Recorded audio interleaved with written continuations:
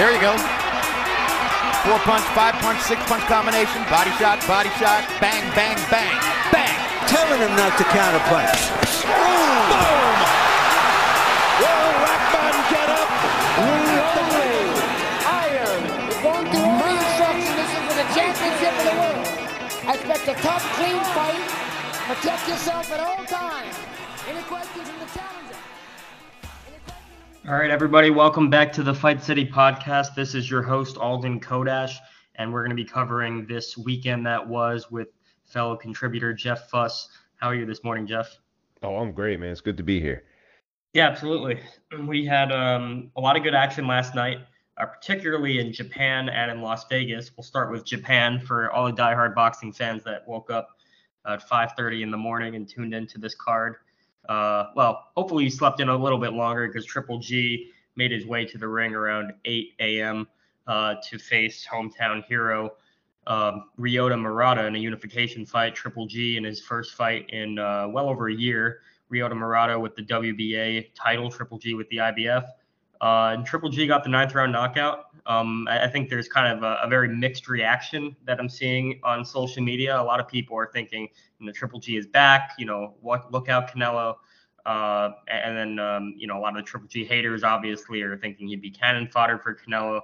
And then I guess you got people like me that, I'm impressed by Triple G's performance. I thought this truthfully was the best he's looked since the second Canelo fight. But, I don't think I'm not overly excited for his third fight with Canelo, which has been pre-agreed to, because it doesn't really change the narrative that Triple G is, 40-year-old fighter, and he's good for his age, and he's certainly one of the best at 160. But against a guy like Canelo, who's bigger and better since their second fight, I think he would just be too much. What was your take? I agree with everything you just said. I thought him coming in at 160, for a 40-year-old man, wow. Catch him at like a kid's little league baseball game. I'm not picking a fight with that guy. That guy was shredded. Yeah. It's consistent jab, which was obviously helped set up the knockout for him here for this fight. But like you said, I think age is starting to show. Hey, he looked great for a 40-year-old fighter. Obviously, power is probably the last thing that goes with the fighter. Devastated Murata, except some of the vulnerabilities were clear, especially in the past couple of other fights that he's had. Taking body shots, right? He's wincing at them. He's visibly showing he's uncomfortable. No amount of sit-ups at whatever age is going to help prevent that. And as we all know, Canelo Alvarez's body shots are devastating. So a third fight just doesn't seem, especially with how long it was taking him. Mind you, I guess he's fighting off ring rust, right? 16 months out is quite a bit of time, especially for an older fighter.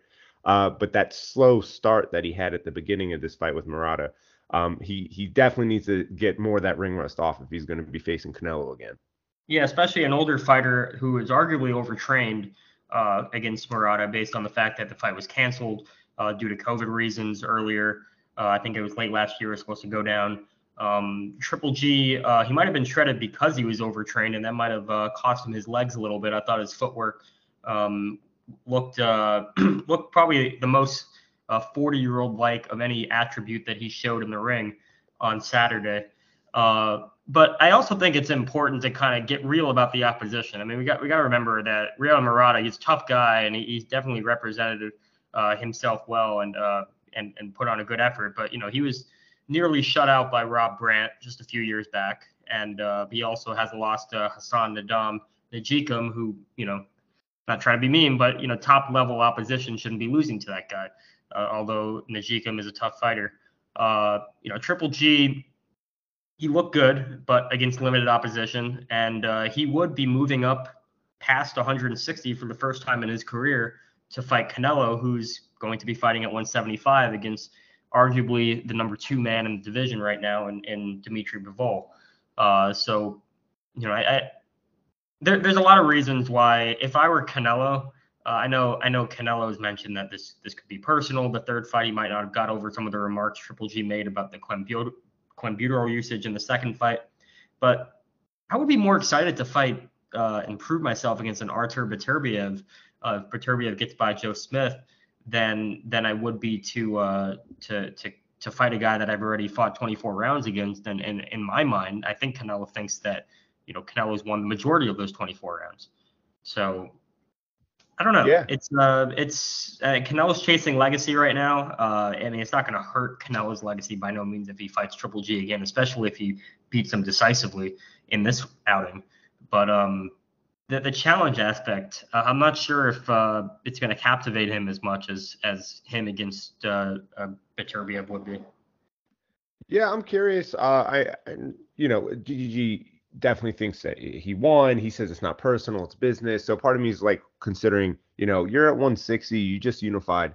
Why are you not getting the other belts at 160? Yeah. Yeah. So is this kind of like, he's 40? Is it a fight that will attract fans, a last minute money grab? If it is, hey, kudos to him. He has the chips, obviously, to be able to make this fight happen. I guess they already have something, like you said earlier, agreed to. I don't know if I really want to watch it, but hey, if it does happen, I guess I'll watch it. It's an event, and still captivates. I mean, Triple G is more of a household name than Artur Beterbiev is. Although Canelo is the cash cow of boxing, so he might be making a little bit less if he fights Beterbiev than Triple G based on how big an event the third fight with Triple G would be. But, Canelo, he makes enough money, in my opinion, and probably his own, that marginal more amount of money he'd be making to fight Triple G might not outweigh the fact that he would make more of a legacy for himself with a win over Artur Beterbiev if Beterbiev gets by Joe Smith. And let's not forget that if Beterbiev gets by Joe Smith and Canelo gets by Bivol, I believe, correct me if I'm wrong, I believe that would be for all four belts at 175, which is a huge accomplishment considering that he just unified all the titles at 168. And guys like Beterbiev and Joe Smith and Bivol are, real tough, big 175-pound fighters. At least Beterbiev and Smith. Yeah. Wow. That would be, and like you said, Canelo's chasing legacy at the moment. So if he were to pull that, I do. To your recollection, do you know anyone who's ever done that? Unified in the four belt era, definitely not. In the four belt era, definitely not. I mean, I'm assuming, I'm very confident that it's been done in that span back when we had less belts, let alone when we only had one belt. You think back to the years of Henry Armstrong, and I'd have to refer to BoxRec before I get too historical and try to get factual. But that would be astonishing in this four belt era if Canelo can do that. But more importantly, him against Beterbiev, my mind's not made up on who wins that fight, and that's the most important thing to me. Is that Beterbiev's knocked out every opponent he's ever stepped into the ring against. I mean, he's just a Siberian warrior who's out for blood, and he will fight with heinous injuries like he did against Marcus Brown in his last fight, and then fight a guy like Joe Smith right after. If he stops Joe Smith, which I think he will, and I think that'll be a brilliant victory, people just need to see this guy a little more, and maybe they'll come around to the fact that this is a more tasty matchup than a Triple G fight would be. But Triple G and Canelo have, I guess, agreed to September 17th, and if Canelo gets by Bivol, I guess that's going to happen. Yeah, all things considered, I mean, if the chips, fall as I think they will, I really am still intrigued by this Beterbiev Canelo matchup. Like you said, the guy's a monster. So, I guess we'll see when that time comes. Yeah, and he's also getting older. Not as old as Triple G, but he's in his mid-30s. Extensive amateur background. Over 300 fights like Triple G. So clock is ticking on him as well. Although Triple G does have a lot more mileage in the pro regime than Beterbiev. So, that's one reason that some people would want to see Triple G against Canelo again before it's too late. In my opinion, it's already too late. But, whatever moves the needle faster, because I don't know. I'm kind of feeling impatient to see Canelo try to realize what he wants to accomplish in becoming the greatest Mexican fighter of all time. And, without beating Bivol and Beterbiev, I don't think he has a shot at challenging Julio Cesar Chavez's standing as the greatest Mexican fighter of all time. And that history is kind of exciting to me. You don't often, not many generations have someone who's going to legitimately be in historical contention against a guy like Julio Cesar Chavez or Ruben Olivares or Salvador Sanchez and Canelo. I think he really only has one track to getting there, at least in surpassing Chavez. No, I agree. We are very fortunate, I think, to be living at a time to where Canelo can be putting himself in that type of contention historically. And so whenever Canelo fights, I will be watching. Yeah, absolutely. So hopefully everyone was watching on Showtime about 12, 13 hours later when they finally started Fundora versus Erickson Lubin.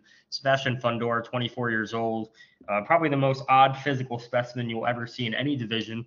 He's 6'6" and 154 pounds, 24 years old, stays undefeated with an emphatic 9th round stoppage over number 1 WBC contender, once beaten Erickson Lubin. Definitely a Fight of the Year candidate, maybe the leading candidate so far for Fight of the Year in this fight. Both fighters were down. Lubin down in the 2nd round by a right uppercut. Fundora down in the 7th round from accumulated punishment, took a knee, and gets up and just gets right back to business and just breaks Lubin's face. He literally broke his face in multiple spots, and pretty scary to look at. Kudos to Kevin Cunningham for stopping that fight. What was your impression of this battle? Man, I love watching Fundora. Like you said, the guy is such an odd specimen, but the sweetest young man. Like, he's just so funny too. Post conference, like, he brought the hammer, but I brought my drill. And just, it's so odd to watch him box, and to see such a tall dude. And I know we've talked about this guy before, but again, just loves to sit on the inside, and he knows his bread and butter is the uppercut, which if I was his trainer, I'd be like, dude, you need to start working that jab more. But to see the pre-Lubin and then post-Lubin, it makes me a little concerned. And like you said, kudos to Cunningham for stopping that, because Lubin, for the guy's 26, the guy has a lot of miles on him. He's taking some damage, referring back to the Charlo fight to now this fight. How much more damage can this young man take? Yeah, I mean, the Charlo was a one shot. He might still be feeling the impacts of that shot because it had a definitely scary impact. Lubin's pretty good defensively, so he didn't take too many shots against the likes of Terrell Gaucher and some of the other 154-pound contenders in the 5 years that spanned between the Charlo fight and the Fundora fight. But this fight in and of itself, I mean, when your face looks like that, that could be career-ending. I mean, I'm not a doctor. I definitely like Lubin to be seen immediately by one if he hasn't already, and I'd like to hear that assessment, because I've never personally, I got to think back to the days of Evander Holyfield and Hasim Rahman to think of facial swelling to that extent, and that was caused by a headbutt. This was caused by accumulated punishment. It looked like his face was broken in more than one spot. There was that obvious fracture between his eyes, which is a dangerous area to be injured in the first place. A lot of nerves there. And then his cheek looked like it was broken as well. Obviously, his eyes were swollen shut almost.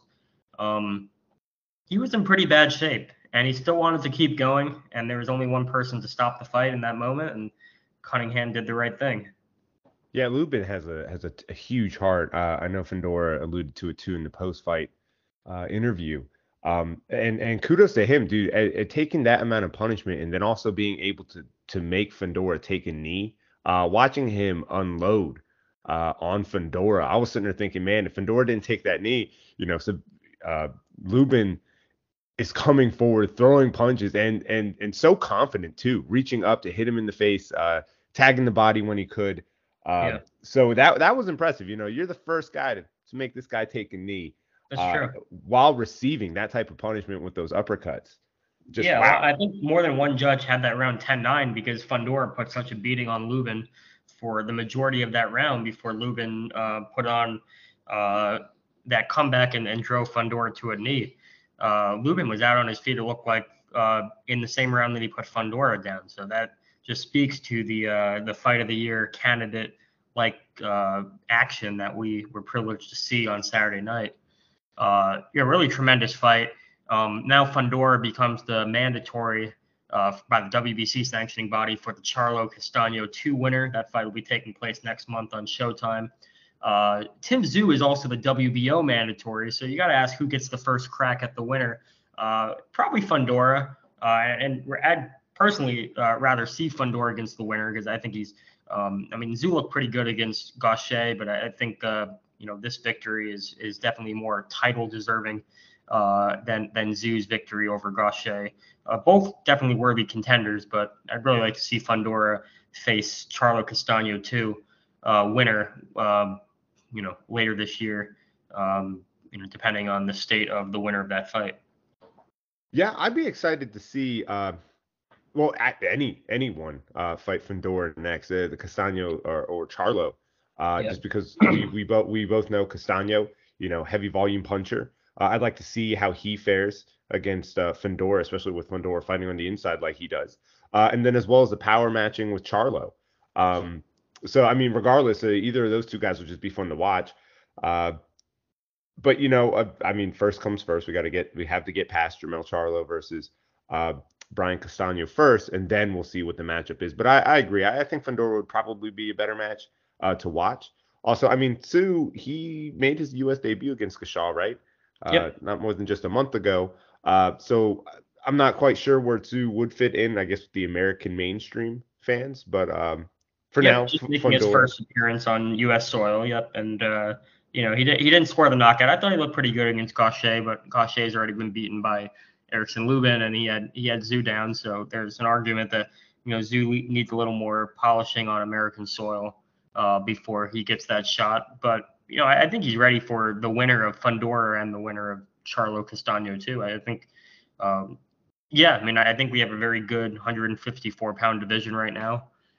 It just got even better, and just priorities really. Fundora, when you win a fight like that, it's kind of hard to not make the case to be next in line after that. So we'll see what happens. I gotta wonder about Fundora going down against Lubin, how he would take the power of Jermell Charlo should Charlo come out victorious though. That is a very good question. Because I think he has Charlo's number with that activity until he gets hit. which he's not alone. There's a lot of fighters that are technically better than Charlo that outwork him. Even Tony Harrison in the second fight was doing very well on the inside against Charlo until he got cracked. Fundora, Lubin's a good puncher, but no one's punching power really stacks up to Jermell Charlo, who in my opinion is maybe the best pound for pound puncher in the sport. Yeah, I suppose that would. I wonder if Fundora and them, going home, obviously enjoying the win, celebrating for a little bit, gets back to work, considering, because he even said in the post-fight interview he thinks Charlo's going to defeat Castaño. Yeah. He thinks that, Castaño can't stand up to the power of Charlo. So hopefully, I guess, in the event that, Charlo wins, they're preparing for, I don't know how you prepare for power shots, but how to try to alleviate that issue when the time comes that these two face each other. He's got huge physical advantages over Charlo that he's not going to use at all because he's an inside fighter, as you mentioned, always has been. That's his approach. 6'6" against Charlo's. I'm not sure how tall he is. I'm guessing somewhere around 5'10". He's not going to use those 8 inches, nor the reach advantage as well, which will privilege us to another great fight as long as it lasts. But he's got to be careful about what's on the receiving end. And Charlo, unlike Erickson Lubin, doesn't have a suspect chin. Charlo definitely could take a lot of great shots. He's been shaken up by Brian Castaño, but didn't go down and came right back. And it'd be very interesting to see if he can come out on top in the rematch against Brian Castaño next month. That's a great fight. a lot of great fights happening at 154.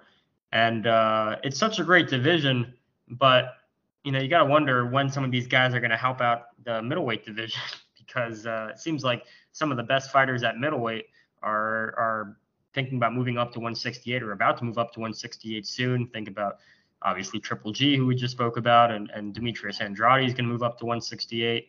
We got a very weak 160-pound division and a very strong 154-pound division. So let's strike while the iron's hot and make some of these big matches at 154 now before we start seeing some more transitory movement between divisions. We can only hope. I mean, like you said, that 160 division starting to look pretty bleak. And then hopefully we can get some of these. Can we get a junior middleweight tournament set up? And then some of these guys, eventually we'll start bumping up to that 160 division. I mean, I would personally like to see Fundora at 160, that guy with that frame. A guy like Fundora with that frame would make for a big cruiserweight. Hell, it'd make for an average size heavyweight. 160. It would be kind of a small leap in terms of how big and long he is. I think he would be a very dominant force at 160. At least if he can withstand some of the power that we've seen him tested against, and if he can take some of the best shots of Jermell Charlo if Charlo comes out on top next month. A lot of interesting stuff at 154. Another great week for the division. All three fights. We had Tony Harrison, impressive victory over Sergio Garcia. And then we had, the opening fight we probably won't want to talk too much about because Brian Perella was involved in yet another draw, even though he has Roy Jones in his corner. But, a lot of big stuff at 154. So exciting division. Fundora rises to the top. And, let's see how he does against the undisputed champion. God forbid another draw, but I'm hoping that we'll finally have a 4-belt era undisputed 154-pound champion. Hopefully, fingers crossed. But then again, this is boxing. Yeah, very close fight in the first fight. I guess before we wrap things up, who do you have in the second fight of Charlo and Castano? I think I'm gonna go with Fundora stated. I think Charlo is gonna take this one. Even though I do like Castano, I do, and I really did enjoy that first fight. But I'm going to edge it with Charlo just because of the power that he has, and then he's able to go home, reassess what was wrong in the first fight, and I think that they'll come out on top. Yeah, I think there's more upside for Charlo against Castano in the second fight, in my opinion. I think Castano fought a perfect fight in the first fight and unfortunately came up short. Very close fight. A lot of people thought he won, but Charlo almost had him out of there on several occasions. And I think if he modifies his game plan a little more and fights a smarter fight, stays off the ropes, and is more active, he might be able to score the knockout or at least a decision victory. Regardless, I think we're all just hoping for a great fight, just like the first fight. And probably won't be as good as Lubin and Fundora, but hopefully something in that ballpark to keep the division spicy hot. So that's pretty much all we have today, fans, for the Fight City podcast weekend that was. Thanks so much, Jeff, for joining us, and encourage everyone to check us out on thefightcity.com for more exciting news to come. Hey, appreciate it, Alden. I expect a tough, clean fight. Protect yourself at all times. Any questions from the challenger?